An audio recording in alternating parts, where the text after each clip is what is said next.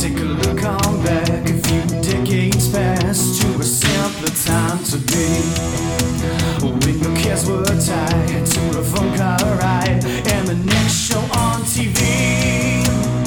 So crank on up your boombox jams and flip your tape to the B-side. We're going back to class on this podcast, back to the 80s high. That's right, everyone. Welcome back to the podcast that abducts you in a dark forest and transports you to a wonderland of the best the 80s have to offer. Movies, music, games, television, and more, and returns you back to now, where you're asking yourself, is it 2022 or 1986? We're your hosts. I'm Ben. And I'm Chris. And this is 80s High. Welcome back, everybody. Welcome back, Chris. Welcome back. Ben, we got to spend some time together this weekend. One of the things we did relates to our last episode. I'm very excited about all the things. Corey and I lured you into the shiny bubblegum colors that is Teenage Mutant Ninja Turtles Shredder's Revenge. And we played it for a long time. I think we gave it a rest. The sun was close to rising as the Technodrome burst through the ground. But what did you think now that you've gotten to play it? You know, I think what you and Corey said about it in the last episode was completely accurate. It's fun. Yeah. It totally pushes all the nostalgia buttons from the original arcade game, but it's also ultimately a little frustrating like that arcade game. You know, mashing buttons, beating people up, some annoying bosses we had to deal with. That freaking Rat King drove me crazy. Oh, the Rat King was a monster. He was awful. He was the worst. But, you know, it was a fun, refresh of that classic. They did a great job with it, but it's not something I'm going to, look at my Steam counter and be like, oh, I played 300 hours of Shredder's Revenge. Cool. All right. I wonder if it's like Mario Party. Like if you could get like 6 people in a living room, all with Xbox controllers or whatever your preferred system is, and play that at the same time, if it would be way more fun. Yes, agreed. I just can't do it on my own. It was just 2 of us, and, to Corey's point, playing 1 player, no way. Wouldn't be fun. So the other thing we shared since the last episode came out is the trailer for Indiana Jones and the Dial of Destiny to drop. The 5th movie from the 1981 Raiders of the Lost Ark Origins. And do you have some hot takes, some reactions? Gosh, it's been a while since I've watched it. I've never been like a huge fanboy of the Indiana Jones franchise. Like I enjoy them, but I'm not like a diehard. It's not an annual rewatch kind of a situation. After Crystal Skull, I guess the best I can be is cautiously optimistic. We'll see. Yeah. We'll see. Steven stepped back from what he was originally going to do. I think he was going to direct. He's no longer the director, but I guess we'll see. I contacted a Indiana Jones super fan that I know of, and I was like, what'd you think of the trailer? Okay. And he was very upset about the whole situation. Too much CG for him. Which I get as a Jurassic Park purist, even though there was CG originally, when like the new Jurassic World movies came out and it was all CG, I was very upset. I kind of get it. But I feel very confident about it, specifically because I thought it looked beautiful. A lot of fun action change, a lot of the same tone and fun is there. But the director, you mentioned Spielberg's gone, it's James Mangold now. And this guy was behind Girl Interrupted, Walk the Line, 3:10 to Yuma, Logan. He has directed some great movies. I like what he does. And so, it's no Spielberg, but I have faith that he might be able to pull it out for us. I hate the subtitle, Dial of Destiny. Yeah, we talked about that. We were like, it's a little underwhelming.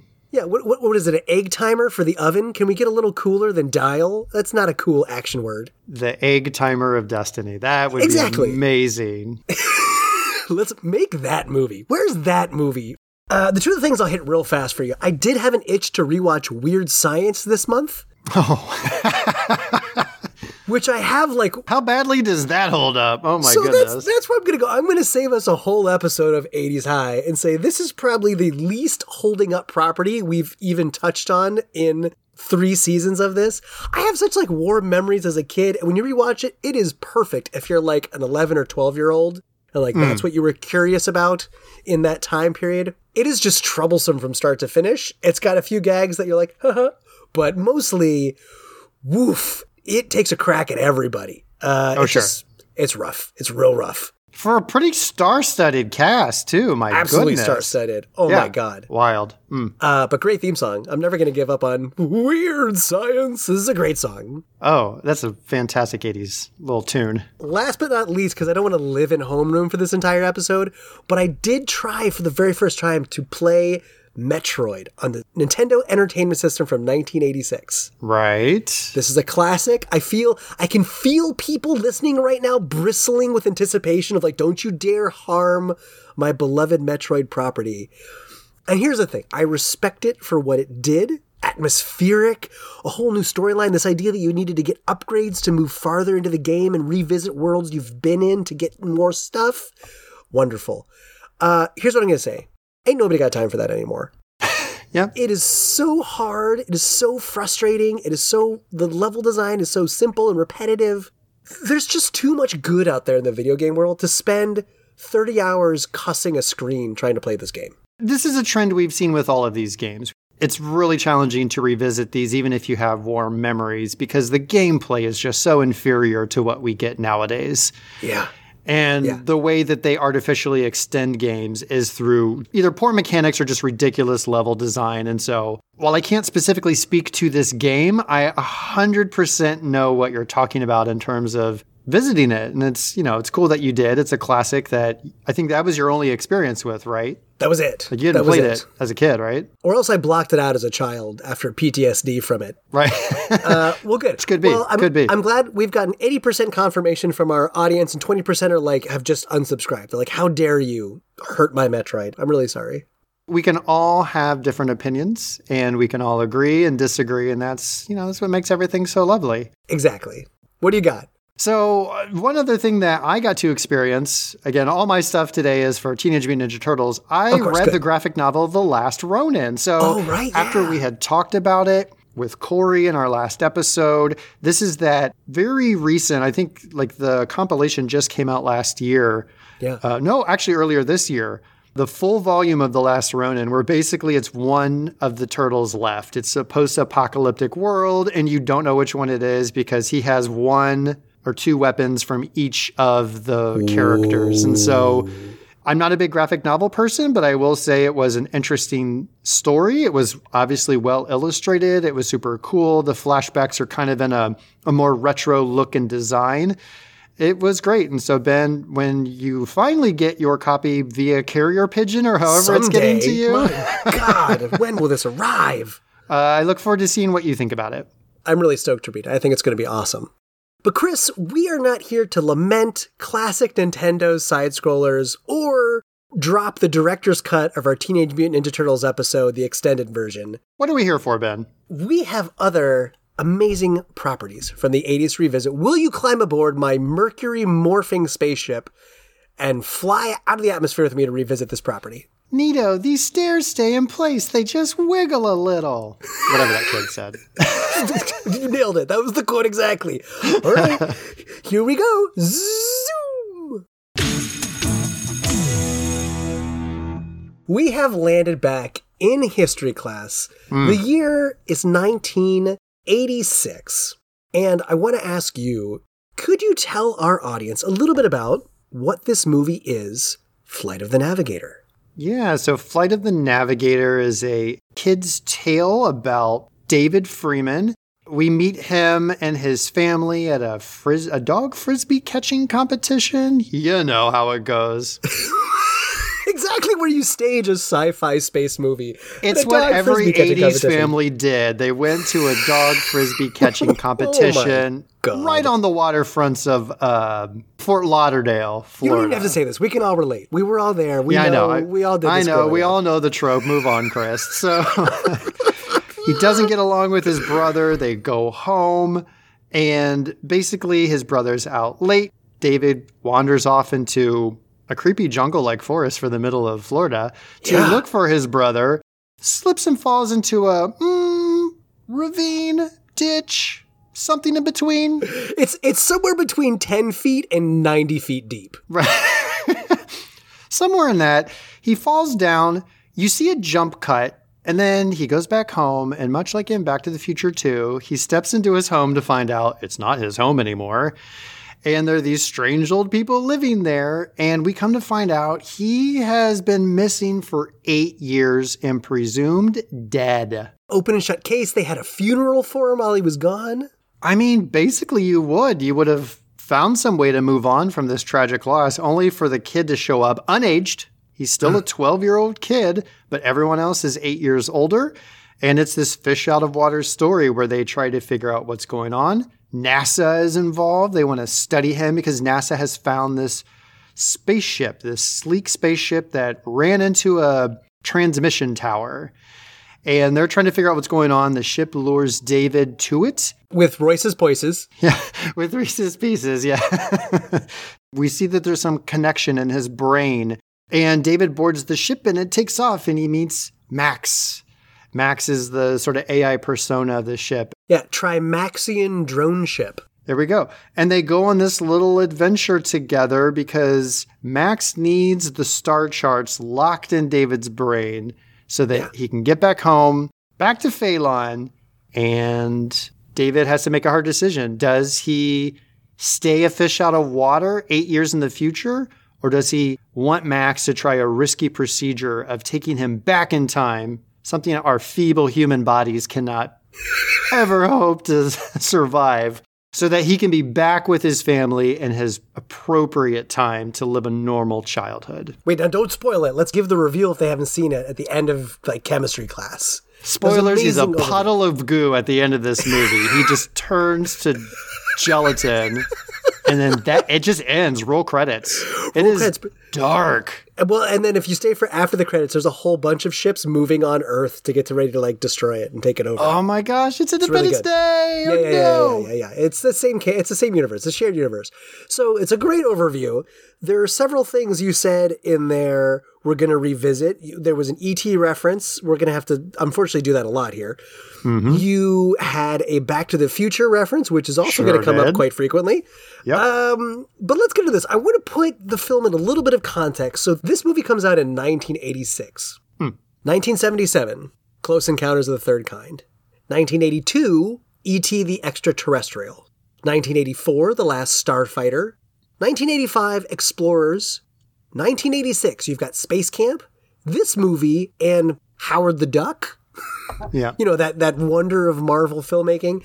And then two years later, 1988, Mac and Me. So this is this trend of kids encountering aliens or going into space, and it's smack in the middle. You know, Close Encounters really is the grandfather. You've got E.T., that's the grandmama, and then all these ones that try and take little parts of those two films going forward. Right. So how did this little film launch? And to be honest, after having read a whole bunch, watching the movie and watching the documentary, it's still not super clear to me the order of operation of how this movie came to be. Do you feel like you got a grasp on it? Well, what I understand is it started as an independent movie. Correct. It wasn't with a major studio. And then at some point in time, it gets attached to Disney. Yeah. So it is technically a Disney movie, but it doesn't have some of the hallmarks of a Disney movie because it didn't start that way. So it's it's got a little bit of it, but not entirely. Exactly. And it gets muddled how that all happened. The main production company, Producers Sales Organization, puts up 2/3 of the budget, while the rest of the funding came from a Norwegian film company named Viking Film, which by the end of production had gone bankrupt, which is kind of unfortunate. But that sort of explains why we'll find out later some of the filming actually took place in Norway.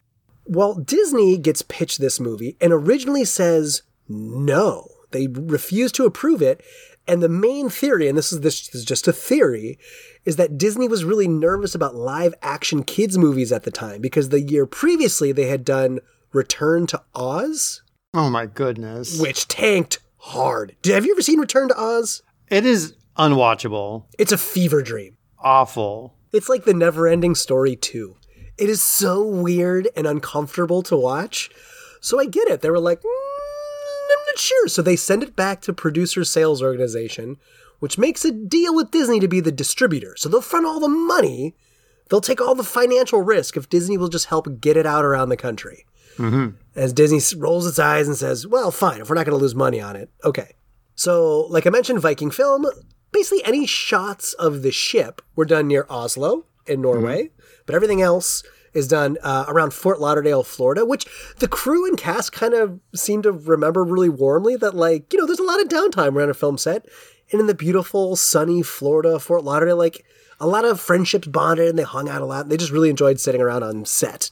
Of course. I mean, you know, I've been to Florida many times throughout my life. I have family who live there. And as shooting locations go, I mean, sure, sign me up. It's nice. It's beautiful. There's beaches. There's, you know, a lot of sun. Heck yeah, man. I love it. And I have no doubts Norway is beautiful, but I'm pretty sure it's similar weather to Seattle. And 9 months of the year, no thank you. So that's all I'm saying. Before we forget this, just the Norway thing, this is sort of the last sort of interesting part about it.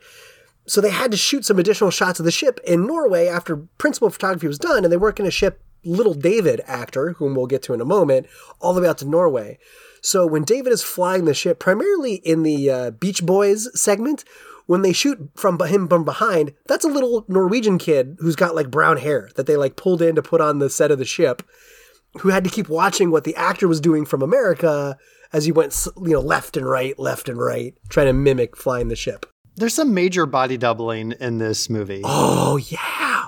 Right. We got it. We'll get to that one. I know exactly what you're talking about.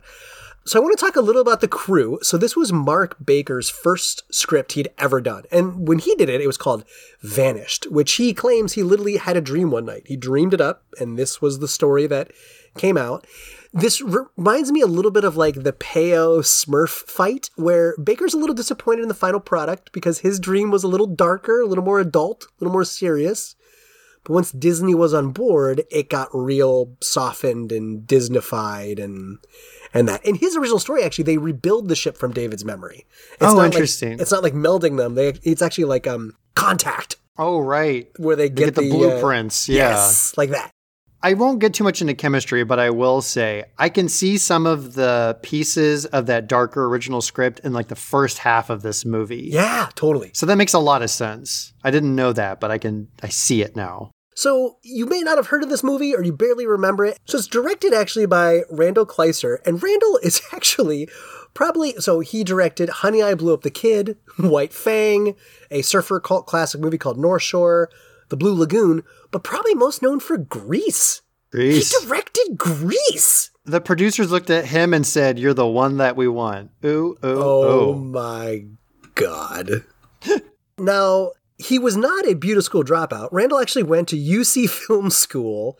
And you know who his classmates were at UC Film School? Mr. George Lucas and George Carpenter. You know who it wasn't? Who? Steven Spielberg, because he wasn't admitted. He was not admitted. But I thought it was cool in the documentary. Randall was like, back then, like, film was not a serious college major. If you told your parents, I'm going to go study film at school, you were like kicked out of home. I don't think a lot of parents even these days would be super happy to hear a kid say that. Like, that's just the reality. Anything in like the fine arts or liberal arts, parents are like, okay, what am I paying for? Listen, I worked at a university. This is not a judgment. I have a liberal arts degree. I'm just saying that's still a reality, man. Right. You have statistical background in this from a university professional point of view. It's a little old, but still not really. No. So I mentioned who wrote the original script, and then the screenplay was adapted by Michael Burton and Phil Jannu. Now let's talk about the stars. So first of all, you've got little Joey Kramer, who is the 12-year-old who plays David Freeman. Anything you want to tell us about at this time a young Joey Kramer? Well, I think what's interesting about Joey, and, you know, we'll talk about this documentary more, but that he wasn't really a child actor. I think he had starred in one movie before this, but the goal wasn't really to be an actor. Like, he and his mom were like, it might be just kind of fun, like an adventure to be in a movie. So I thought that was kind of interesting because I feel like he has the chops for it, but he's just this very charismatic little kid. And he also has somewhat of an adult sensibility for a child. I don't know if he was 12-year-old like his character or close to it, but, you know, he had some adult sensibilities to him, I think. Oh, yeah. And so he and I love that he's growing up like in a theater household. So his mom worked in the theater department at the University of British Columbia. They're in British Columbia is where they live. And actually, I think one of his first theatrical appearances was he was in their production of South Pacific, which I thought was kind of cute. It's a longer story for another podcast, but it's actually how my own parents met, was in a production of South Pacific many moons ago.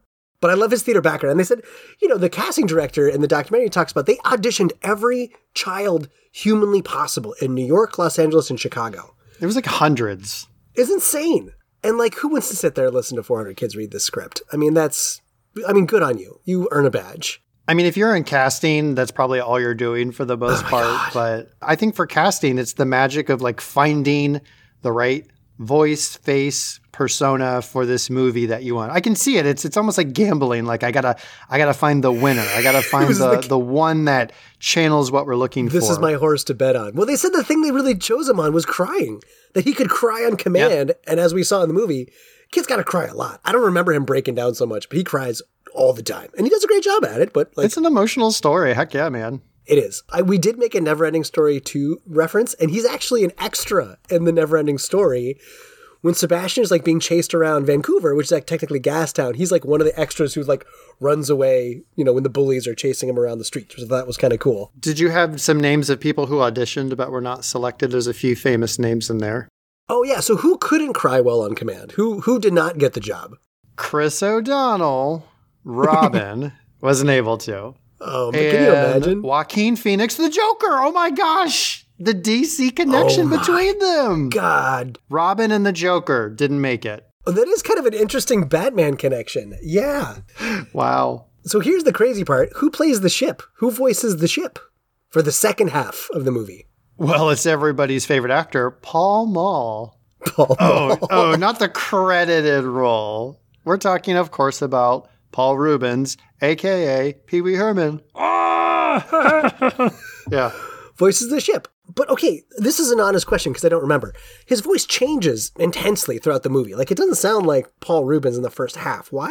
Do you remember why that was? Well, at first, this is a scientific ship. It is collecting biological specimens from around the, universe or galaxy to study them. And so it has this very serious persona. But when it has to mind meld, if you will, with David to get its star charts back, it also picks up some of his human emotions. And pretty much instantaneously, he becomes very fun and silly, and he starts to laugh. And then you hear that iconic Paul Reubens laugh, and you're like, okay, that's, if you didn't know who it was up until that point, which you wouldn't, when you hear the laugh, you're like, that's Pee Wee Herman. Done. 100%. So he does a great job at it. Cliff DeYoung plays Bill Freeman, who's also in The Craft and Glory. Glory's a great movie. This is the dad, right? Yeah, the dad. Veronica Cartwright plays Helen Freeman. She's in The Birds, Invasion of the Body Snatchers, The Witches of Eastwick, and for me, Alien. I mean, come on. A lot of people. We talked about Alien. It's the first episode of season 2. Yeah, thank you for the call out. But like, it's so hard to see her in this normal mom role because all I can think of her in my head is like when she's ugly crying as the alien comes towards her about to eat her, like on the ship. Different range in this movie. I mean, she's still sad, but it's still a different range of it's not like a horror sad. It's like are you really my son sad? Like it's confusing.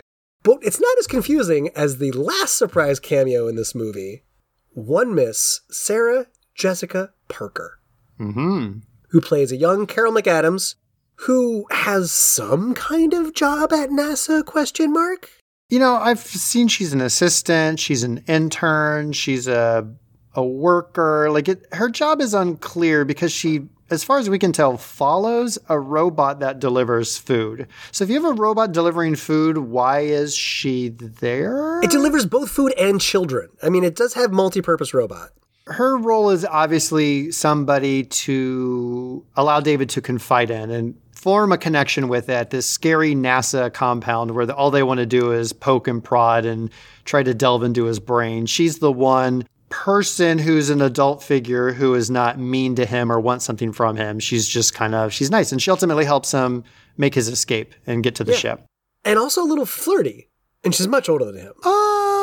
She's like, you know what? You're cute. I mean, I don't think she was trying to flirt. Like, maybe I get a hot date with this underage minor. I don't think it was anything like that. Come on. Psychopath with alien blueprints in his brain. I think she was using a little bit of her charm to, make him feel comfortable. Try and comfort him a little bit. I think he definitely had a crush on her. That is clear. But I don't think it went both ways. Even an authentic blush smile he gives in the movie when she talks to him. He's like, oh yeah. Oh, of course. Yeah. She's going to be a columnist on Sex Advice someday. I'm excited. Mm-hmm. So last but not least, the producer, who's Jonathan Sanger, he actually makes a cameo in the movie when NASA meets the family by a canal, this random canal that they all seem to frequent a lot, telling them that they need to keep David longer and, probe his brain and whatnot. He's like in a lab coat, and it's just kind of a fun little cameo of the producer getting to be in the movie. For history, anything else you want to talk about the cast or the crew? There's one other face that I recognized that I had to go back deep into the recesses of my brain and ultimately had to look up because I couldn't make the connection. And that is the main kind of scientist, Dr. Louis Faraday. Oh, yeah, he does look really familiar. Yeah, it's played by Howard Hessman, and he was on WKRP in Cincinnati. Now, look, we both grew up in the Dayton, Cincinnati area, really? So that show had a special connection because nobody was making shows about Cincinnati, Ohio. They were all about New York and California and stuff like that. So he was one of the main, disc jockeys on this radio show, and that ran in the late 70s, early 80s. I appreciate the Cincinnati shout out because, we just learned was Spielberg is from Cincinnati and but never made a big deal about it. We got to get every little Cincinnati ping in there that we can. That's right. So there's two sort of firsts that happen with this movie that actually make it sort of notable and worth talking about on the podcast besides just mocking some very odd production choices in the movie. One is its music. So this movie has the honor of having the first entirely electronic score on a synthesizer, which is interesting, unique. And this isn't just any musical composer, right? Who is it?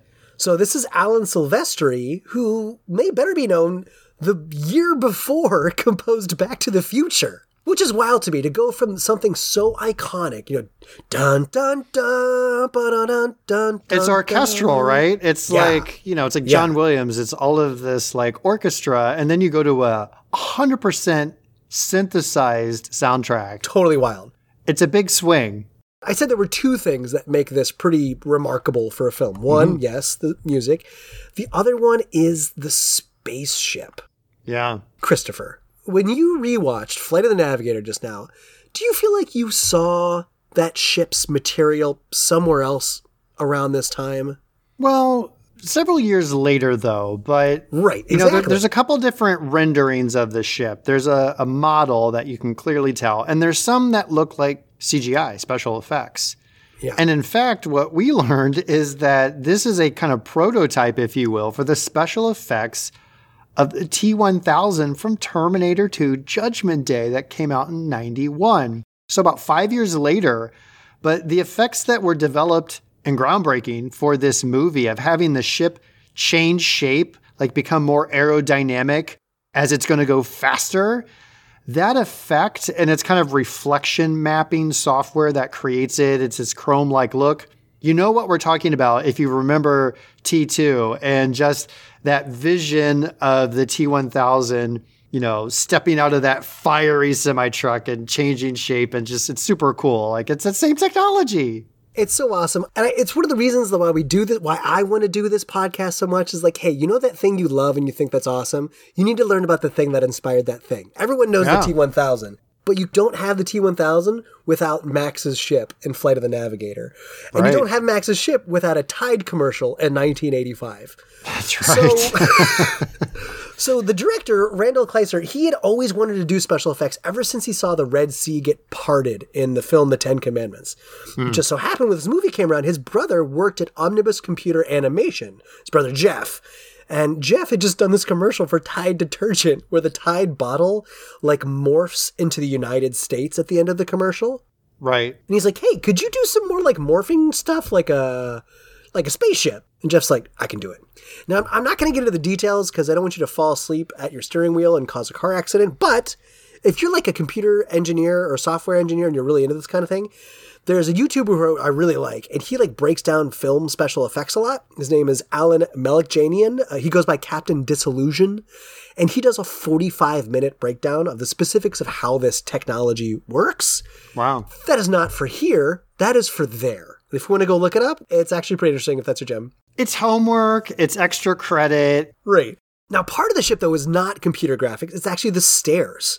So when you hear the little water sound and the stairs come down, individual stairs, that's typically stop motion animation. It's hundreds of different shaped little stair cubes that they mold between shots, move them a little bit, stop the camera, move them, take a picture, which is pretty cool. I kind of like that. It was awesome, and it looks a little dated, but what's also really cool is once the stairs are there, and it looks like these floating metal stairs, they're just floating there through optical illusion. Like there's an arm in the ground, but the way that it's shot makes it look like it's floating, but they just have the supports that are, out of view of the camera, which is super cool. Yeah, that was actually impressive. Even watching it, I'm like, when he's stepping on the stairs, I'm like, how are those in the air? That's a really cool camera trick. Yeah, great effect. So there are a couple physical ships as well for some of the work. And what I loved is they hired a magician to help figure out how to make this ship move. Because they were like, we'll do the whole ship CG. Well, back then it was $30,000 per shot for each ship. So like, all right, we gotta build some ships like they did in the olden days. And I say olden days, a lot of the tricks they used this were old Hollywood filmmaking techniques with mirrors and things, and they brought it back in the 80s to make this ship sort of seem to fly and float, which I think is really cool. So 2 were made.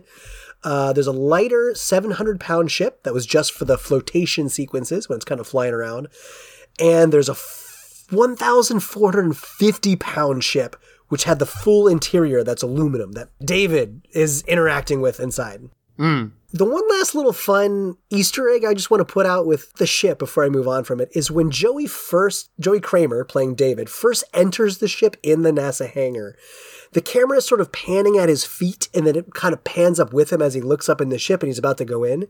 And there's a tile on the floor that is the flux capacitor from Back to the Future, which again, we know the composer had just done the year prior. And even the whole plot. I mean, there's a lot of Back to the Future in this thing. For sure. A few more just fun little bits of aluminum that have been left on the NASA experimentation floor that I want to pick up in history class. The director noted the hardest part of making this movie is because Viking Films in Norway was all about making a sci-fi action shooter with a big government shootout with the spaceship. And then you had Disney, who had a bit of a stake in the game, who wanted a family drama. And he's trying to report to everybody. And that was very, very, very difficult for him to direct a movie that made everybody happy. If you've ever had a couple different bosses, try to please them both with different agendas. It ain't easy, especially when they're movie studios. And you can see that. This is we'll get into this in chemistry in a minute, but the tone changes from shot to shot in this movie. It is kind of all over the place. Again, like I said, one of the reasons that Joey Kramer got selected is because he can cry on command. And I didn't know this, but you were only allowed to use kids for 4 hours a day on a set for child labor laws. So he's like, I needed a kid who could do what I told him to do right then. We couldn't wait hours for the kid to cry. Right, yeah. I mentioned Fort Lauderdale. One of the reasons they did is the weather was so reliable, and they thought the blue sky and puffy clouds would be really pretty, reflecting on the mercury aluminum outside of the ship when they did all that. I thought that was neat. And the last little thing I had in the production, there's a stunt double we didn't mention in here.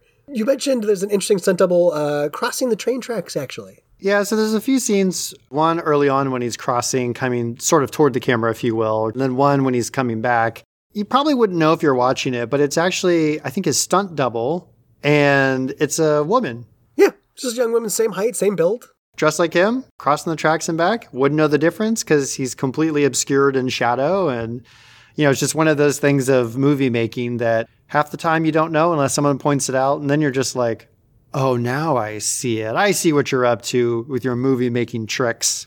That's everything I have for history. Before we jet off to the NASA laboratories of jet propulsion, is there anything else you want to touch on in history class? I think it's just important to say that this movie didn't do well at the box office. Yeah. It wasn't unsuccessful because there were these massive blockbusters. I feel like we talked about that with UHF, Weird Al Yankovic's movie that came out amongst 8 Titan movies at the same time. This was not the case here, but it definitely has a cult following that has grown since then. And this is not an uncommon story for movies that are very cherished and beloved to this day, where kind of a flop at the box office, but definitely through VHS, rental, and now streaming services, find a huge second life, which is, it's kind of cool. Thank you for bringing that up. I appreciate it. And the second life is a great intro to chemistry class. Chris, will you climb aboard this Pee Wee Herman piloted spaceship with me? And we will zip out of here of NASA class and go see what the great universe in the stars has to offer us in the science of this movie. I don't trust you because you're telling me this is 4.4 hours, but I feel like it's going to be 8 years when we finally get to chemistry class, and I'm not a fan of that. You've recorded an episode with me before. Pay no attention. This will be in Phelan minutes. Don't worry about it. Compliance.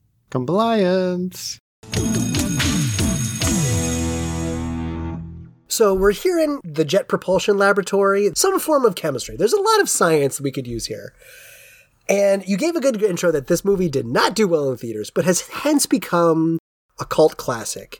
You told me this last weekend, but could you recount for our listeners what you remembered of this movie? Yeah, I know I saw the movie, but it's one of those murky memories where I couldn't tell you if I watched it at home, at a friend's house, if I went to the theater and saw it when it was released. But what I do recall is at some point I was watching it either at home or at a friend's house, and some adult figure walked into the room, and I think it was a male adult. So it is either like my dad or like my friend Nathan's stepdad. It was somebody like that. It's during the Beach Boys scene where he's singing and they're kind of dancing and Max is spinning around. And I just remember that person saying something to the effect of like, "This is corny, turn it off." It was something like that. That is the most vivid memory I have of this movie. Oh my God. And so coming into it was pretty much a fresh rewatch. Nothing much stuck other than I remember him being on the ship. I remember the robotic eye that came down. And I think I had a vague recollection of when they stop off at that gas station. I remember them doing that, but I didn't remember much else beyond that. What about you? Yeah, it's funny because like the same scene was stuck with me, but like a positive memory.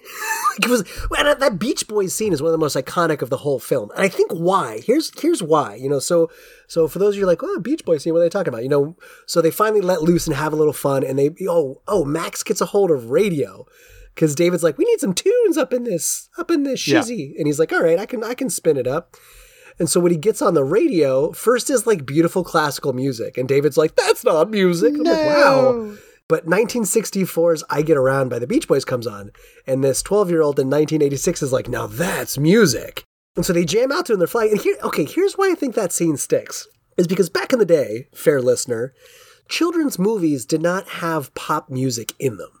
It was just like an orchestral score. And you didn't get like... I think that's a pretty later development in children's movies, to have like music that you would hear on the radio, like fun music in it. I don't really know what I Get Around means in this context. I mean, it's questionable. I mean, we could really, is he flying around? Is this getting back to Sarah Jessica Parker's future column in the newspaper on Sex and the City? I don't know. It's questions. That's right. The part I was bummed about, the other part that I remembered as a kid was loving the aliens, like the little monsters that are also on Max's ship. Yeah. And especially Puck Marin, which we'll talk about a little later, the little pet he gets. But rewatching it just this past weekend, the alien sequence is like 90 seconds long. It's super short. Of the entire hour 40 movie. I thought it was so much more about the aliens on the ship, and it is not. I thought the lion's share of this movie, like an hour of the 90-minute run, I thought was on the ship. Yeah. And we're going to find out that's not true. Yeah, it's the other way around. So... I have here, I'm really excited about this, Chris, because we got to watch this movie together. We've never done that before. I don't think we have. It makes me both excited and nervous because I feel like we already blew all our best content live in the living room watching it. What I want to preface the audience with is this. So you might be listening to this because this is one of your favorite childhood movies. And you're like, these jerks are going to just sit here and trample on our movie. Now, we're not going to do that. You already shredded Neverending Story. There's not much more childhood you could destroy for our audience. I already stamped out joy of that movie. That is true. The only thing I'll say is this, because Ben and I like to joke around. We kind of watched this with the sensibility of Mystery Science Theater 3000, also 100%. An episode that we did in season 1. Don't have the episode number, but go check it out. You've Googled, you can find it. That's right. So we kind of watched it a little bit making jokes, like the whole thing about the radio station where he turns it on and David's like, no. And then he switches it again. He's like, are you kidding me? And I looked at Ben and I said, rule of threes. And then the third station is what he wanted. So it's just like, right. We were just making like little quips like that. Or there's one where he the younger brother, who's now the older brother, kind of does the little noogie on David's head. And I was like, hello, McFly, hello. Like, it looks just like it. Oh my God. We were doing like goofy jokes like that throughout the entire thing. So all I'm saying is we didn't watch this with this pure, we're just going to sit there and not yuck it up. No. And watch this movie kind of approach. So if we are sometimes a little bit snarky, just understand that's maybe why. That's kind of our personality too, is the situation. So to be fair. You touched on this in history class. Chris, why in the holy mother of goose does this movie open with a Frisbee dog competition? I have no idea. It doesn't make any sense. The dog never really has a big presence in the movie. No. I think this is the start of what we will see, where this movie feels like a bunch of vignettes stitched together. And it's up to you, the watcher, to make some sense of all of these different sections of the movie that perhaps the screenwriter in a fever dream put together. Because I think other than the sight gag of you see the Frisbee, the silver spaceship. Exactly. And then you see a dog jump up and clamp its teeth on it. I think it was purely for that sight gag. I really do. And that sight gag, you get beaten over the head in the first 20 minutes of the movie where they're like, is this the spaceship now? You knew this was about a spaceship. Oh, maybe this is the spaceship. Like, first you get the Frisbee, and then like a shadow falls over the Frisbee tournament, and everyone looks up. Everyone's looking up and like, oh my gosh, and wonder. And what is it? And it's a blimp. And you know what? Here's the funny thing. Goodyear blimp. I did a totally awkward Google. I was like, where are blimps? Plus 2022 in Google. Because you never see blimps anymore. Where are blimps? Where are blimps? And here's the thing. There are only 3 blimps currently in operation in the United States. Because they're crazy expensive to fly. There's like a shortage of helium, so wasting it on a giant balloon in the sky to sell tires, I just don't think is a thing anymore. Goodyear at the Super Bowl is like the only time you see a blimp. So it does it with the blimp, it does it with the Frisbee, and then there's like a water tower, like at night, like they drive by and you're like, oh my God, oh, it's a water tower. And even, this is a quick catch, later on David is wearing a Hindenburg t-shirt. Like, if you pause, it is not just a Zeppelin, but a Zeppelin exploding on fire. Okay, so it is the Hindenburg. I don't know if we ever landed on that. I had to go back and look several times, and it's got, like, the little flames on the back of it. Like, it's, wow. Mm-hmm. So, Chris, how does David learn about his crush? Well, I mean, we don't get a whole lot of scenes. I frankly don't even know why she's in the movie, because when they come home from this Frisbee catching competition, which his dog did not win, by the way, no dog trophy in hand. Loser dog. She rides by on a bike and like says hello to him.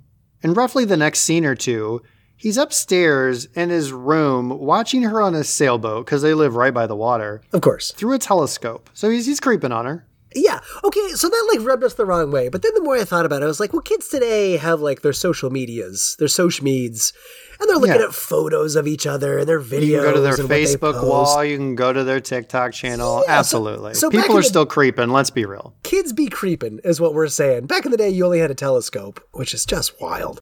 My bigger thing with it is it has no place in the movie. She literally never comes back. Right. Like when he comes back later, if he like ran into her as like a teenager and like, I don't know, she's got a... She was the intern at NASA or something like that, which she'd still be too young for it. Oh, no, Meg. Actually, no, she'd actually be about the right age for it. Yeah.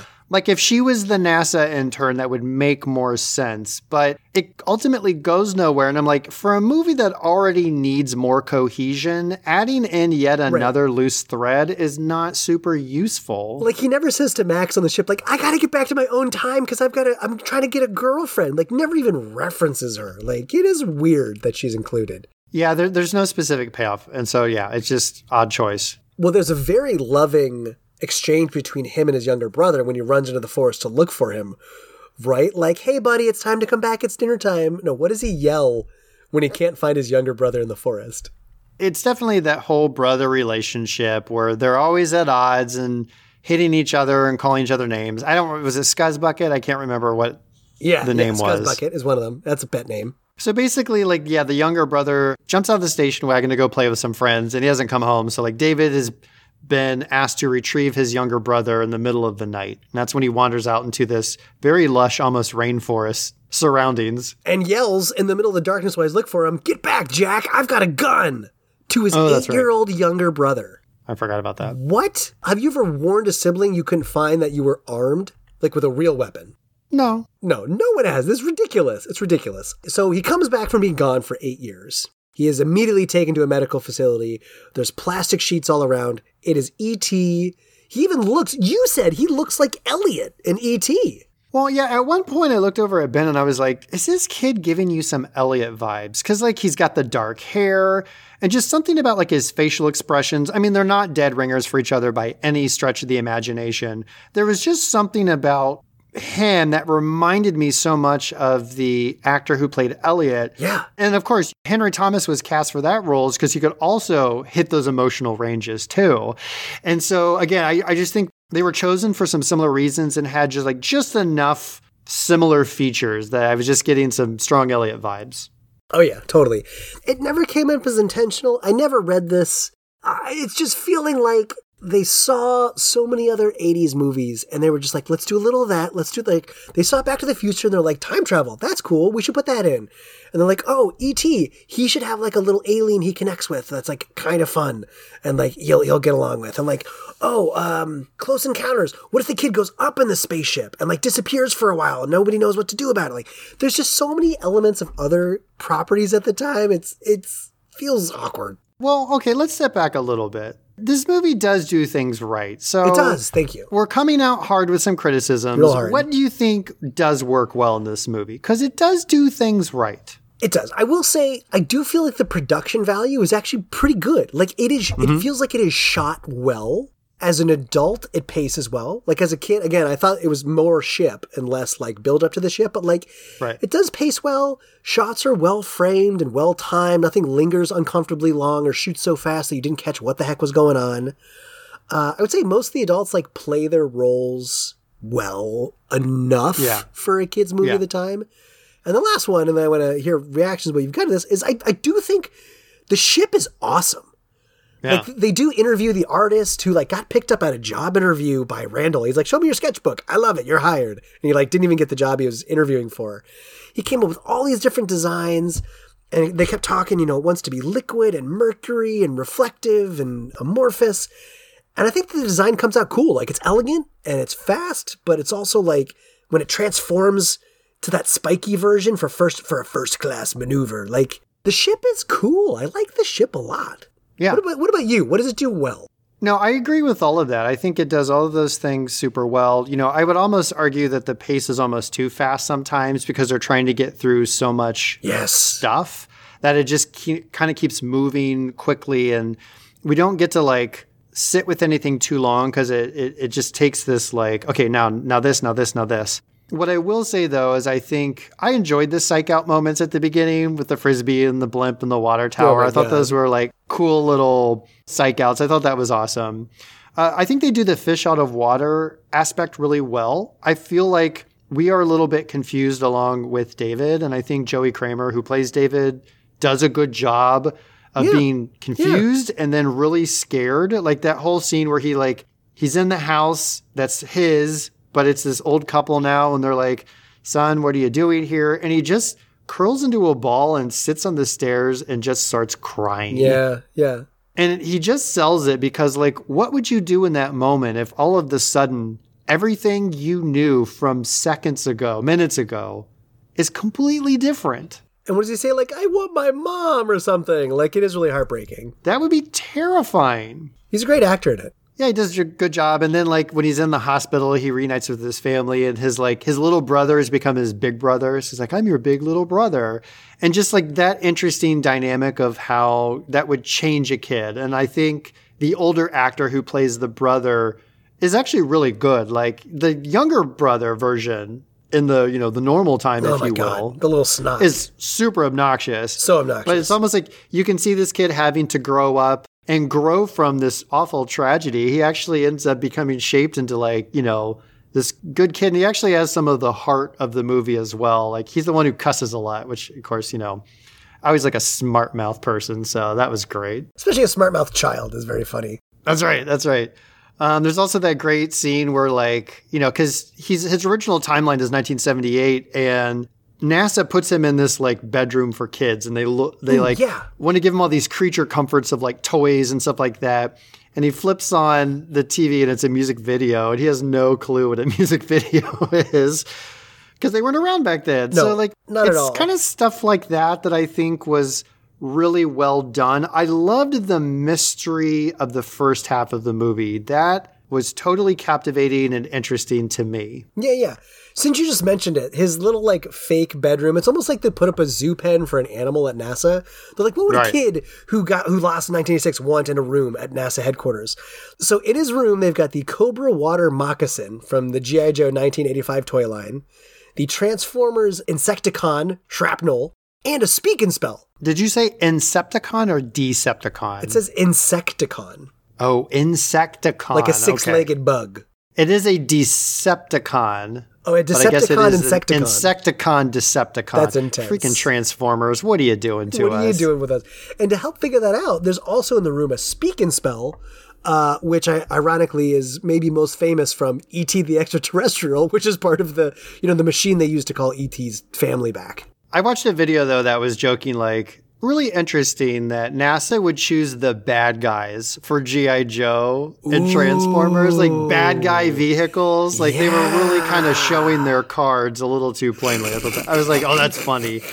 I mean, you really would have to pause the video and study hard to see what all is on that bed because it's a quick shot. Oh, yeah, absolutely. But it's cool. It's a nice little throw. Nice little Easter eggs. It's cool. Yeah. Other 80s, when he like climbs into Ralph, the little vehicle that like delivers snacks, which also wasn't Ralph the nickname of the practice puppet on Alf? You're right. Ralph was the practice Alf. Yeah, right. Absolutely. So when he's Rehearsal Alf.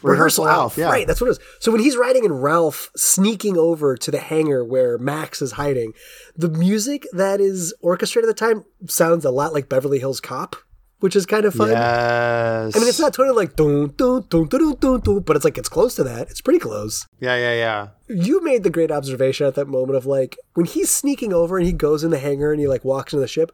Where is everybody? Where are all the adults? I said that they were upstairs in the break room that Linda had a birthday party, and so they were all up there singing happy birthday because there's this lab where there's a spaceship that NASA is studying. There's no military here also. That's what's interesting. Like NASA would not be studying this. Wouldn't have that it'd be the military. No. Literally, there's no security, there's no guards, there's no scientists walking around. It is vacant. And so what would make it that way? Birthday party. It's the only explanation. I mean, it's the only thing that fits. Jump a decade ahead to Independence Day and like think of the alien craft they have at Area 51 and like all the scientists and layers of military and security. This is one random airplane hangar with like a chain link fence between it and the road. Yeah. Absolutely. Ridiculous.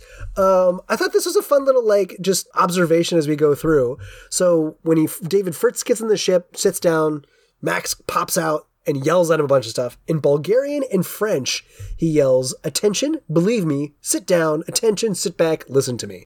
Just so you know. That's great. We're introduced to the aliens once they start flying around. Did you have any reaction, thoughts? How do you feel about the different little aliens that are on the ship?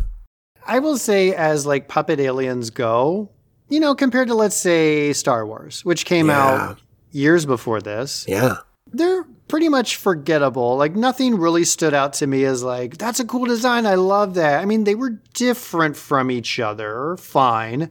And then there's one where he, like, looks into this cabinet or, like, whatever, and this giant eyeball opens and you just hear this, like, it's a screaming, right? Which is, it's too on the nose. It goes, I.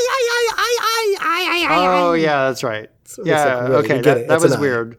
But it's a giant eyeball, and that was terrifying. So as a kid, the one that terrified me was it eats the hat. Like, he leans in and it eats the hat. It's kind of a jump scare for a kid. And he's like, oh, that could have been your head, David. So they didn't design them, but the puppeteers for all these puppeteers had just done Short Circuit the year before. They were the puppeteers on Johnny 5, which I thought was kind of neat. And actually, one of the puppeteers was the voice of Johnny 5, too, which is cool. That's awesome.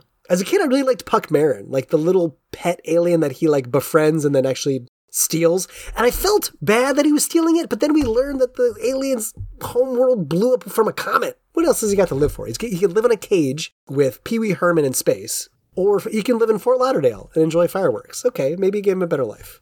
The only other fun fact about the aliens I want to mention is there's this sloppy, gross tube worm. It looks like really wet bubble wrap, and it actually is covered in KY jelly and Vaseline, we learn.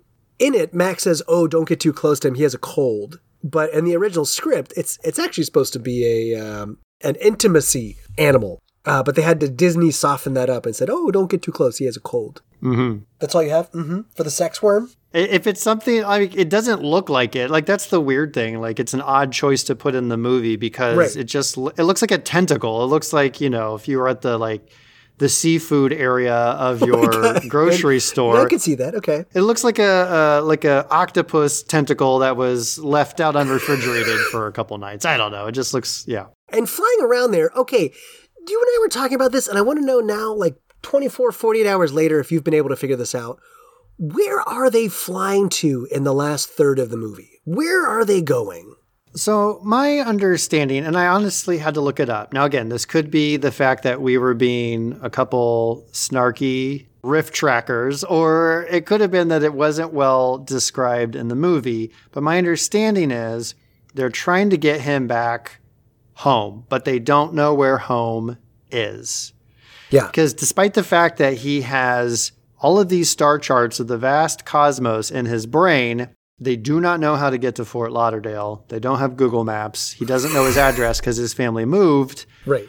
And so a lot of it is him trying to find his way back. But he ultimately has to decide, do I stay in this current timeline or do I travel back in time? Because he actually communicates with his brother. The brother sets off fireworks. They see it. They're able to zip over there. The ship is coming down. The NASA goons are all showing up. NASA goons. The guns in their hands are replaced by radios. No, wait, that's E.T. So the NASA goons show up. The parents are there. And David looks out at his family.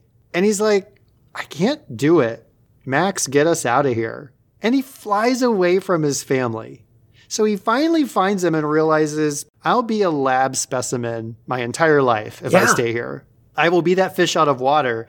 So he decides, Max, you're going to send me back in time to the origin point. The whole reason Max didn't do this before is because humans are trash. We're just garbage. And we cannot, unlike Marty McFly, we cannot withstand time travel. We will just turn to the ectoplasm that is scraped off of the Dewey Decimal System card catalog in Ghostbusters. So he basically is like, I will take the risk because I can't live in this alternate timeline. I can't live in this future. I need my childhood back. It's a bold choice. I mean, paid off in the end because unlike what I said snarkily before, he doesn't get turned to goo. He successfully makes it back. He does make it back. Everything's okay. Everything's back to normal except that he's an alien pet now. His adult woman stunt double recrosses the train tracks and he gets home. And then he just shows up and it's 4th of July and he gets on. His family is in the marina. They're on a boat ready to set off fireworks. Oh, David, come join us. He gets on the boat.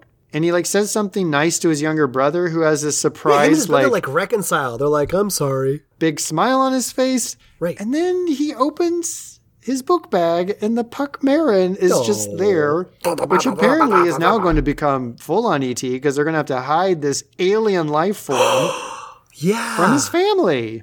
Secret of the Navigator is the sequel where it's just him, just shenanigans of hiding, like Puck Marin getting into trouble, like in school. It has to flee, but womp womp, it has no family to come rescue it because they're all dead. Spoiler alert. It turns out David is a terrible caretaker and the Puck Marin tries to escape and calls Max back to pick him up and take him to Phelan. Or it goes Gremlins, and they don't follow the 3 rules we talked about that, right. Puck Marin care. Right, Max leaves Puck Marin with David, but he never told him the rules of taking care of Puck Marin. So now we've got a Gremlin scenario on our hands. Yeah. Like we said, this movie is an amalgamation of a lot of other 80s movies. I do want to say there's a couple little Easter eggs here that are fun. First of all, the gas station where they stopped to ask for directions, that was shot on Burt Reynolds' ranch. Randomly, so that's kind of a fun little shout out. And the other thing, when David's parents pull up to their home at the beginning of the movie after the riotously exciting Frisbee dog tournament, on the radio is playing "You're the One That I Want" from Grease. Yeah. And the movie is set originally in 1978, which is the year Grease was released, actually. Which, again, the director of this movie directed that movie. So It was his own little Easter egg. That's all they have for the Jet Propulsion Labs at NASA for our chemistry class. Is there anything else you want to comment on your rewatch of this film?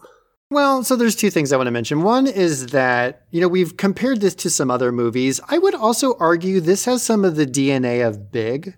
Oh, yeah. Because, Big comes out afterward. So I'm not suggesting it pulled from Big, but what it shares is the idea of this kid who's kind of alone on this scary adventure by himself, right? Tom Hanks' character Josh becomes an adult, now has to navigate this unknown world. And now you have this kid who's out of time, and he kind of is on his own. I think what's tricky about this movie for me is that he doesn't have a friend or a friend group to follow with him. Yeah. He kind of makes this journey solo. At one point, he's talking to Carolyn. She's, again, that intern, lab assistant, food delivery person at retriever. NASA. Yeah, what is she doing? And then he's got Max on the ship. Earlier on, he kind of has a somewhat connection with the police officer who, rescues him and takes him home. And then he's got his brother in the alternate timeline. But, he never really has that person to go with him. Whereas, in Big, Josh had his best friend who still was there for him. I found that part of it interesting, but also he's even more alone than Josh is in Big, which is a little terrifying to think about. It's a really good observation. And if you want to learn more about the movie Big, you can go back to season 1, episode 10 of 80s High to get the full download. But you're 100% right. I mean, his bestie not only is there to support him through it all, but also is often his reality check of right. What are you doing, Josh? Come on, come back to reality. And then I think the last thing I want to talk about in chemistry is about what didn't work. And I think what was challenging for me is this felt like two separate movies that got smashed together. Yeah, and perhaps now we know why. Yeah. Because we had this movie originally being made by, was it Viking Entertainment? Yeah, right. The original screenplay is a little bit darker, and then Disney gets brought in, and it's whoa, do you not understand who we are? We need family friendly. We're the House of Mouse, tone it down. It's literally at the halfway point. The first 45 minutes, you have the mystery of what happened to David. He steps foot on that ship around the 45-minute mark. And the second half of the movie, we finally get the on-ship part, which I call the Disney part. Oh, yeah, okay. Because this is where he meets Max. They have their little altercation argument at first. They start to become friends, but they're still an odd couple. And then they do the mind meld and they get along. But there's not a lot of cohesion to the movie. I already mentioned it feels like a bunch of vignettes stitched together, but then you get this really weird tonal shift. In my memory, this movie was mostly on board the ship. Yeah, right. And it's really, at best, half the movie. And so that was surprising to me and frankly a little bit disappointing because I liked the first half for one reason. I liked the second half for some different reasons.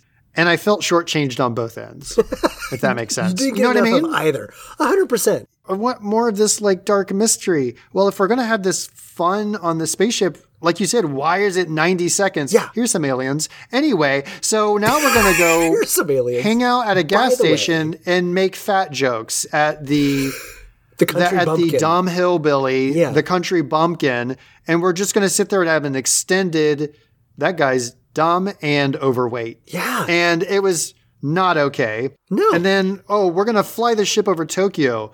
And you know what Japanese people like to do? Pull out their cameras and take photos of people.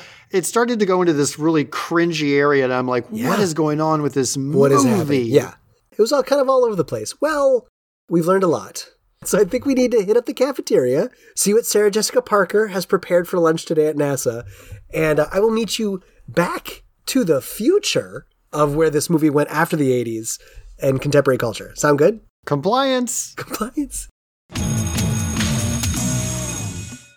He's learning spelling with Texas Instruments Speak and Spell. Rain. R-A-I-N. That is correct. She's teaching her brother with Speak and Spell. H-E-R. That is right. They're learning new words with Speak and Spell. But don't tell them they're learning. They just think they're having fun. Speak and Spell for words, Speak and Read for stories, Speak and Math for numbers. From Texas Instruments, they make learning fun.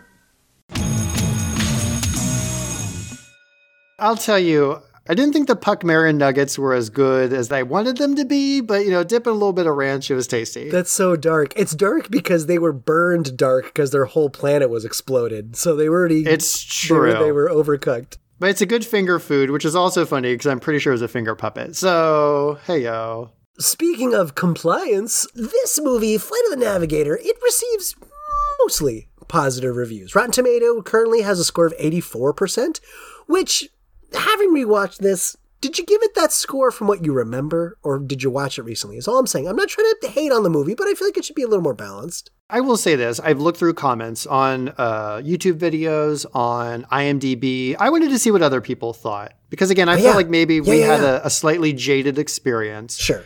And I think a lot of people's love of this comes from their childhood. They loved it as a kid. Absolutely. And a lot of the reviews I saw had the word underrated. A lot of people felt this was an underrated movie that didn't get its due when it came out, or maybe even just in the avenues of nostalgia as we re-experience it these days. So I saw that a lot. Definitely not a lot of negative comments. It's pretty much all positivity. Yeah, totally. Which was surprising, and it was a little reality check for me. I'm like, am I just being cynical here? Like, everyone seems to love it. No. Also, are people who love it more likely to go comment on it? It's one of those things. I don't know quite where it lands. So the LA Times said the biggest plus was its entirely believable, normal American family. New York Times described it as definitely a film most children can enjoy, which doesn't feel like a review. A film most children can enjoy. Definitely. Most. I got to sit on Those that feel like for two a bit. qualifier words. Yeah. People magazine declared it out of this world fun. Empire gave it 3.5 stars, saying it was well made enough to keep the family happy, but it certainly won't challenge them.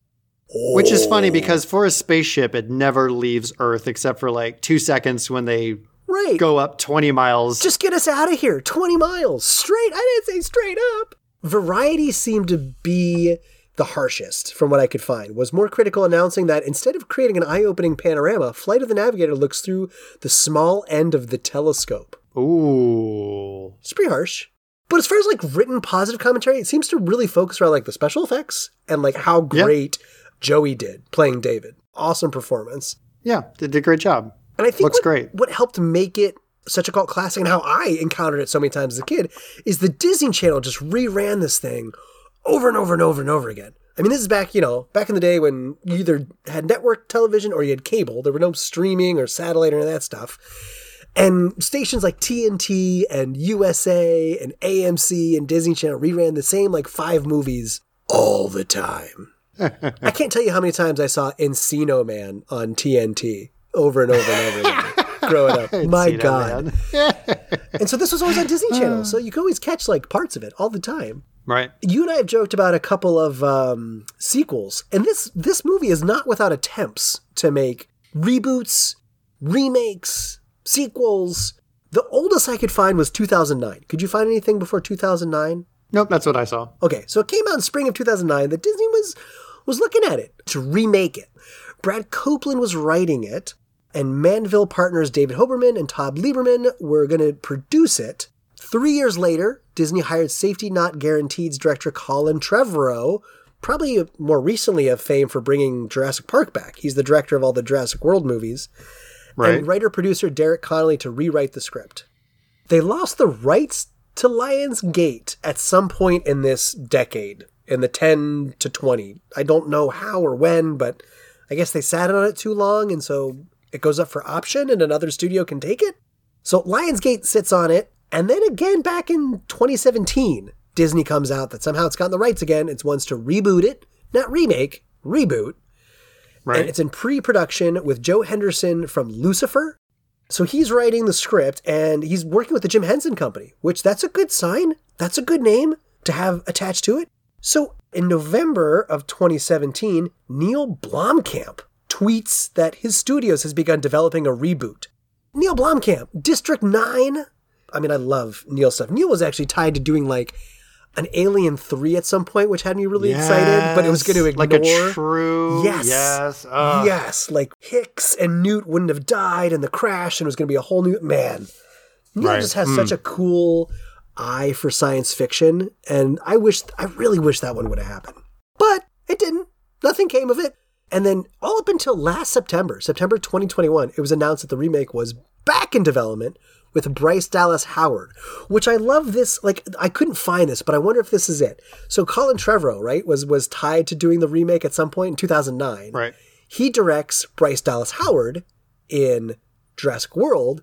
And I wonder if they're chatting on set like we are. Like, what were your favorite movies? Just like throw a few out. And he's like, well, I really loved Flight of the Navigator. And she's like, oh my God, so did I. And he's like, well, I was going to reboot it, but I'm not going to do it. You should do it someday because she's getting into directing now. She's a great director. She's an award-winning director. I would love if that happened. Here's something in this research I didn't know. Do you know who Bryce Dallas Howard is related to in Hollywood? Only through the research I found this out. Who is it?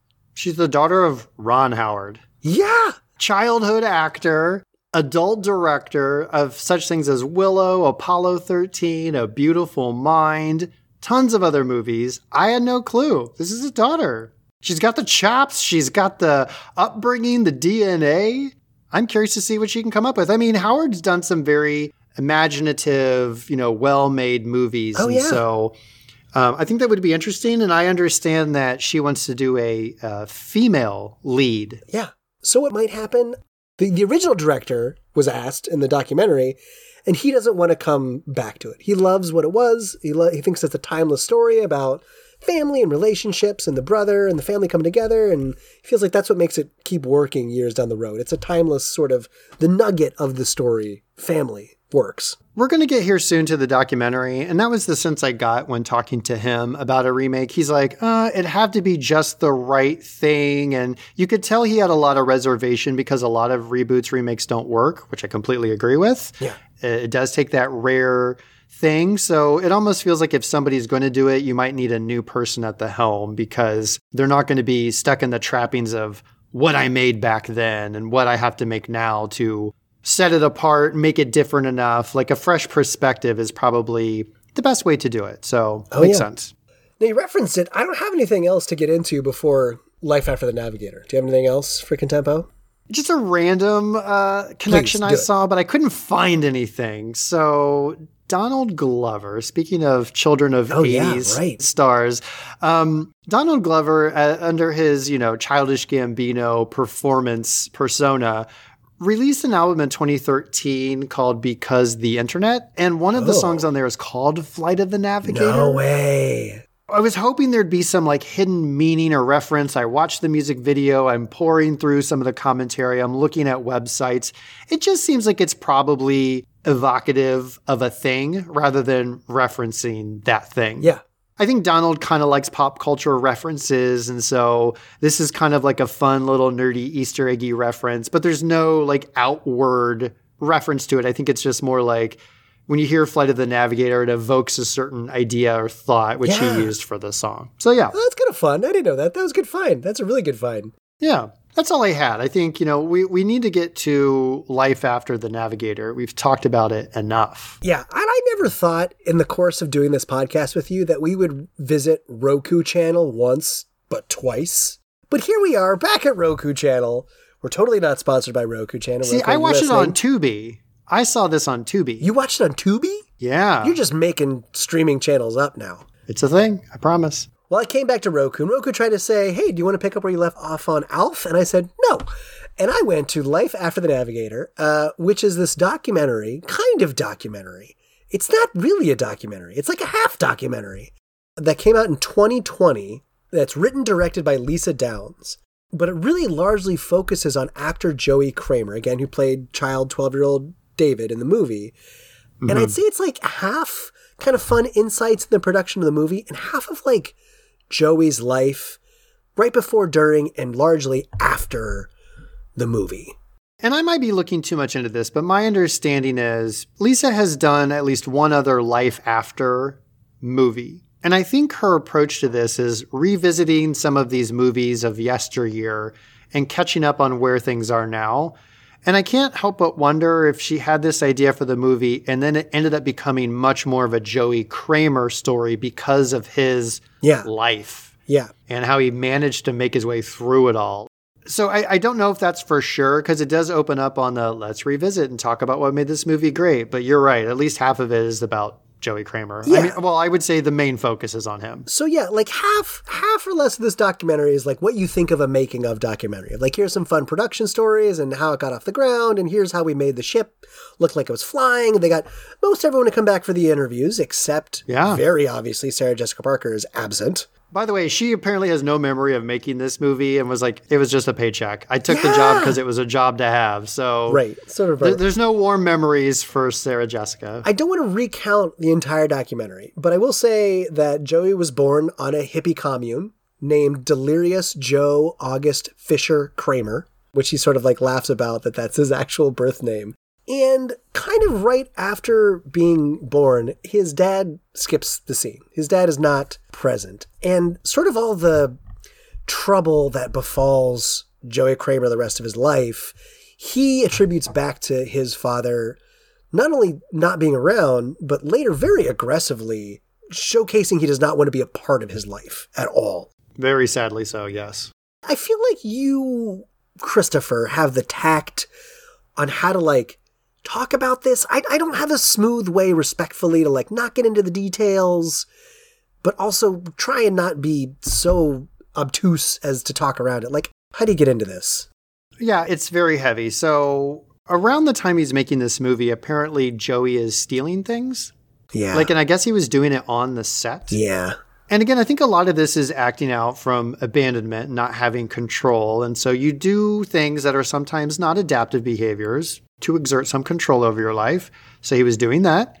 He was taking drugs. Yes. I believe he was drinking. And after this movie, again, the point wasn't I want to be a Hollywood star. I want to be the next big movie name that's, everyone thinks of.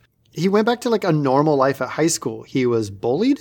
Yeah. He was teased for being in this movie. This poor kid cannot get a break. So he just dives further into this life of living on the edge, harder drugs, more alcohol. Yeah. And effectively becomes an addict. His mom has to kick him out of the house. He's living on the streets. The cycle continues. He's in and out of rehab throughout his life.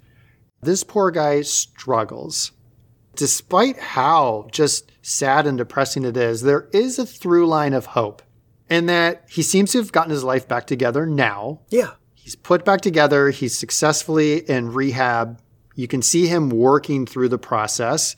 But through some parts of this, he's in rehab while they're recording him. Shooting, yeah. He's recording a lot of his own experience through some very heart-wrenching video journaling. Yeah. What I appreciated so much about him is how he's so willing to be vulnerable to everybody. Yeah. A kid who went back to school and was tormented for being in a movie has decided, I'm still going to do it. Yeah. Because, ultimately shame lives in secrecy, in silence. So if you put that out there, it is a form of working through all the hardships. But you're right. He tried to reach out to his dad in his teenage years, and the dad said some horrible things to him. We're not going to repeat on the show, but absolutely awful. Effectively, stop living. I don't care. Yeah. Is really what it boils down to. It is harsh. But he ends up reconciling in a way and reaching out. He actually lives with his dad for a while and is with him in his final months of life. Yeah. Just the fact that he's willing to put himself out there like that and tell his story and not sugarcoat the reality of it, but try to be somebody who's like, you can do the work. And he's giving back to other people who are going through the same thing. As much as this is going to punch you in the gut. And I told Ben, I was like, well, I cried at 4 or 5 different parts. Oh my God. It's such a moving documentary. It's heavy. But yeah, I appreciated that he was willing to do that. And, this reunion, I think, was a great experience because the people who were involved with it that came back seemed to really love this movie. Oh my God, absolutely. We didn't talk much about the actor who played the police officer. That guy was so freaking excited. He was jazzed. He was so just jazzed. Super jazzed. And just to see them kind of come back together and the guy who played the younger brother, the guy who played the older brother, they're all there. Right. And it was just cool. It ended on a positive note. You feel like his life is on a good trajectory. He's getting back into acting. So that part of it, if they made this movie, this documentary, even 3 years ago, it would not have been at this good of a point. No.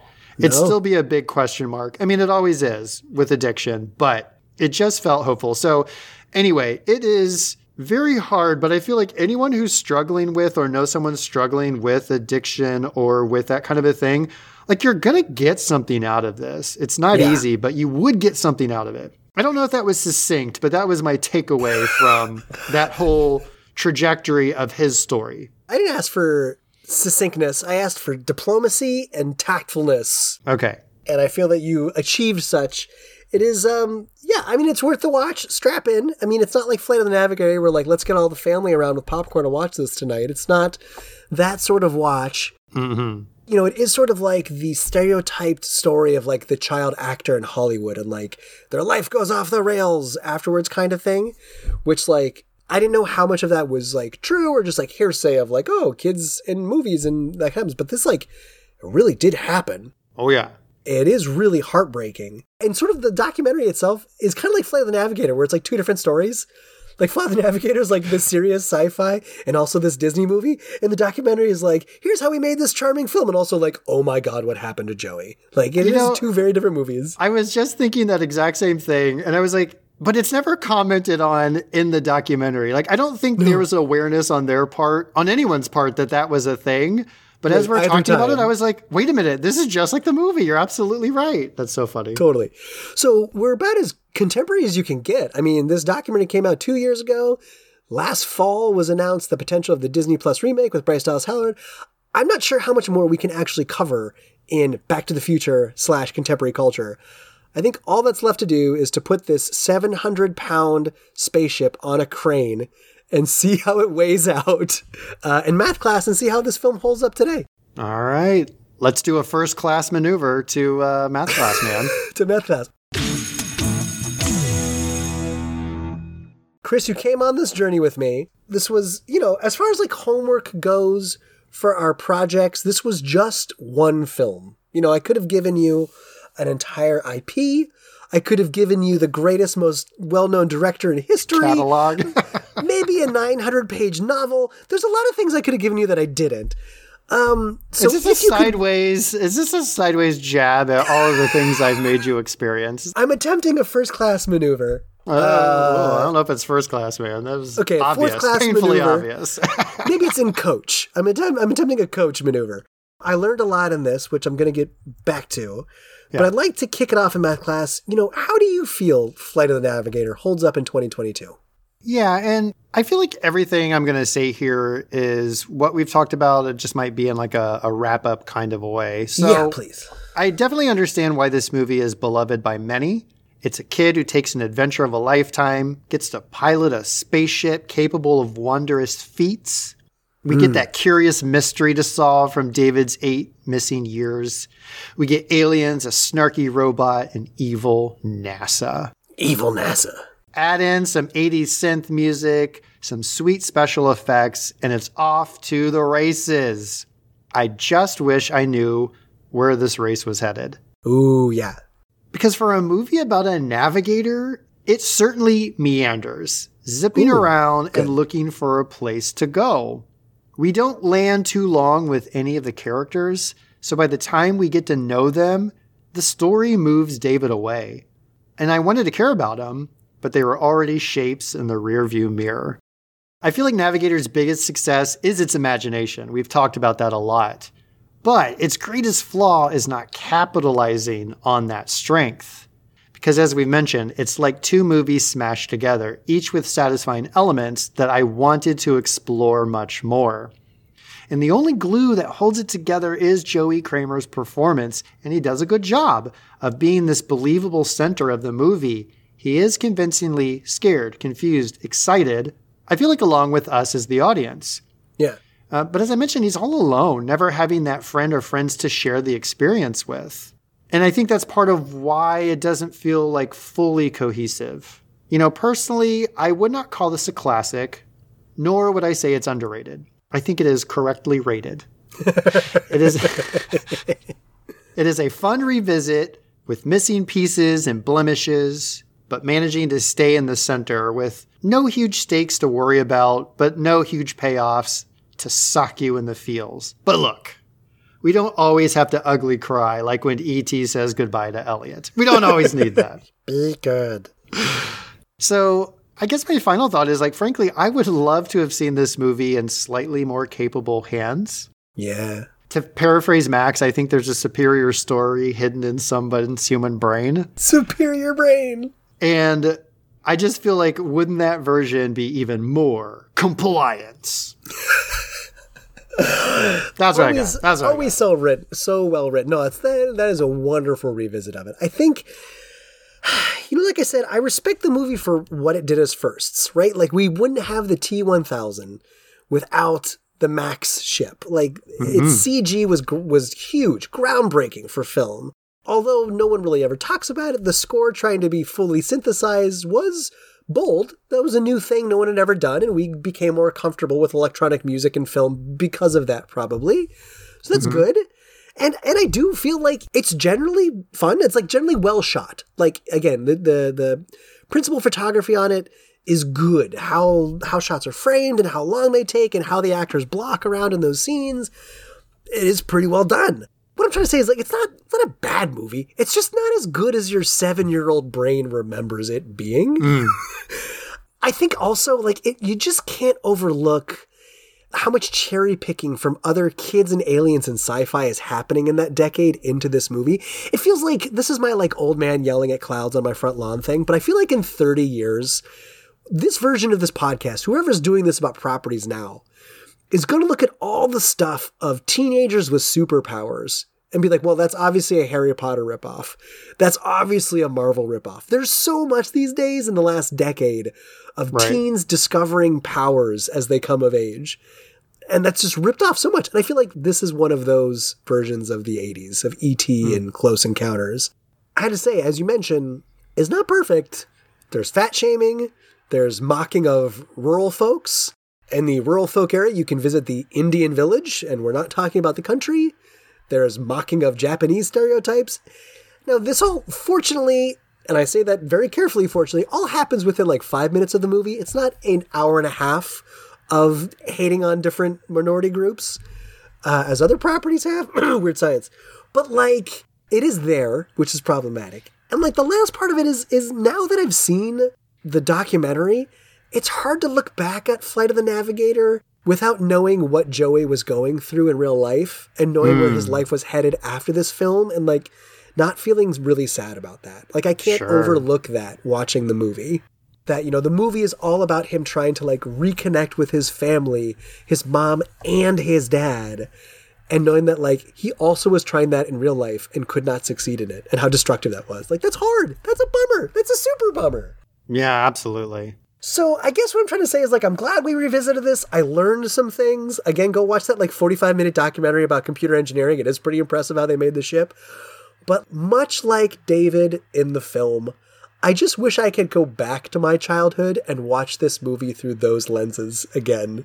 Chris, thank you for jumping aboard this wild spaceship piloted by Pee Wee Herman and visiting this property. It was fun. It was kind of cool to go back to it and see what it was all about. Absolutely. And as the movie ends with Max zipping off to his next mission from Phelan, can you tell our listeners where you and I will be zipping off next on our mission? So Ben, listeners, I think by now we all know I enjoy things that are creepy, unsettling, mildly terrifying, and intriguing. People tend to ignore the strange and unusual. I myself am strange and unusual. So stop it, you. So say it with me 3 times, everyone. Mannequins, mannequins, mannequins. Wait, why'd you say Beetlejuice? We're not doing Beetlejuice. And no, I don't mean mannequins like that other Sex and the City actor, Kim Cattrall. No, we're not talking about those things. Oh my God. For the next episode, I want to revisit a music video. One that blew my mind as a child. Cool. And haunts my dreams as an adult. Oh no. One filled with disembodied mannequins and animatronics twitching to the beats, DJ scratches, and synthesizers, they're back, of one jazz pianist, Herbie Hancock. What? Oh, I could have never seen this coming. Oh, yeah. On the next episode of 80s High, move aside Kevin McAllister, because we're turning our television dials to MTV to learn all about the inventive and captivating earworm Rocket in the enigmatic, unsettling music video that made it such a huge breakthrough. Look, if you had said, Ben, I'm going to give you $1 million if you can guess my topic, I would be $1 million cheaper right now. Like, that's awesome, though. What a cool pick. That's interesting. That's really interesting. Oh, I mean, to your earlier point, we've talked about this off mic. I have chosen massive topics this season. Oh, true. Yes. Huge, sprawling, time-spanning, decade-spanning. I took us 40,000 years into the past, Ben. You did. That was pretty amazing. That was pretty impressive. I need to cool it. I need to go small. I need to go interesting. I've wanted to talk about this music video because it is so bizarre and so intriguing. And so I thought, what better time than now to take a little dive back into Rocket? I love this choice. This is going to be so weird. Boop, boop, boop, boop, boop, boop. Oh, it's so good. Well, I'm very excited for this. I can't wait to get into it. Great choice. This is going to be cool. All right, so grab 2 turntables and a microphone because we're going to rock it in to Herbie Hancock's masterpiece music video and song on the next episode of 80s High. See you later, Navigator. Ha ha. Thanks, everyone, for listening to 80s High Podcast by Ben and Chris. Our theme song is by Greg Reed at gregreedmusic.com with vocals by Chad Bumford. Show artwork is by Alex Goddard at alexgoddarddesign.com. If you like the show, please support us by passing a note to a friend in your next class. Also, you can rate us 5 stars on Apple Podcasts to help spread the rumor. Stay radical.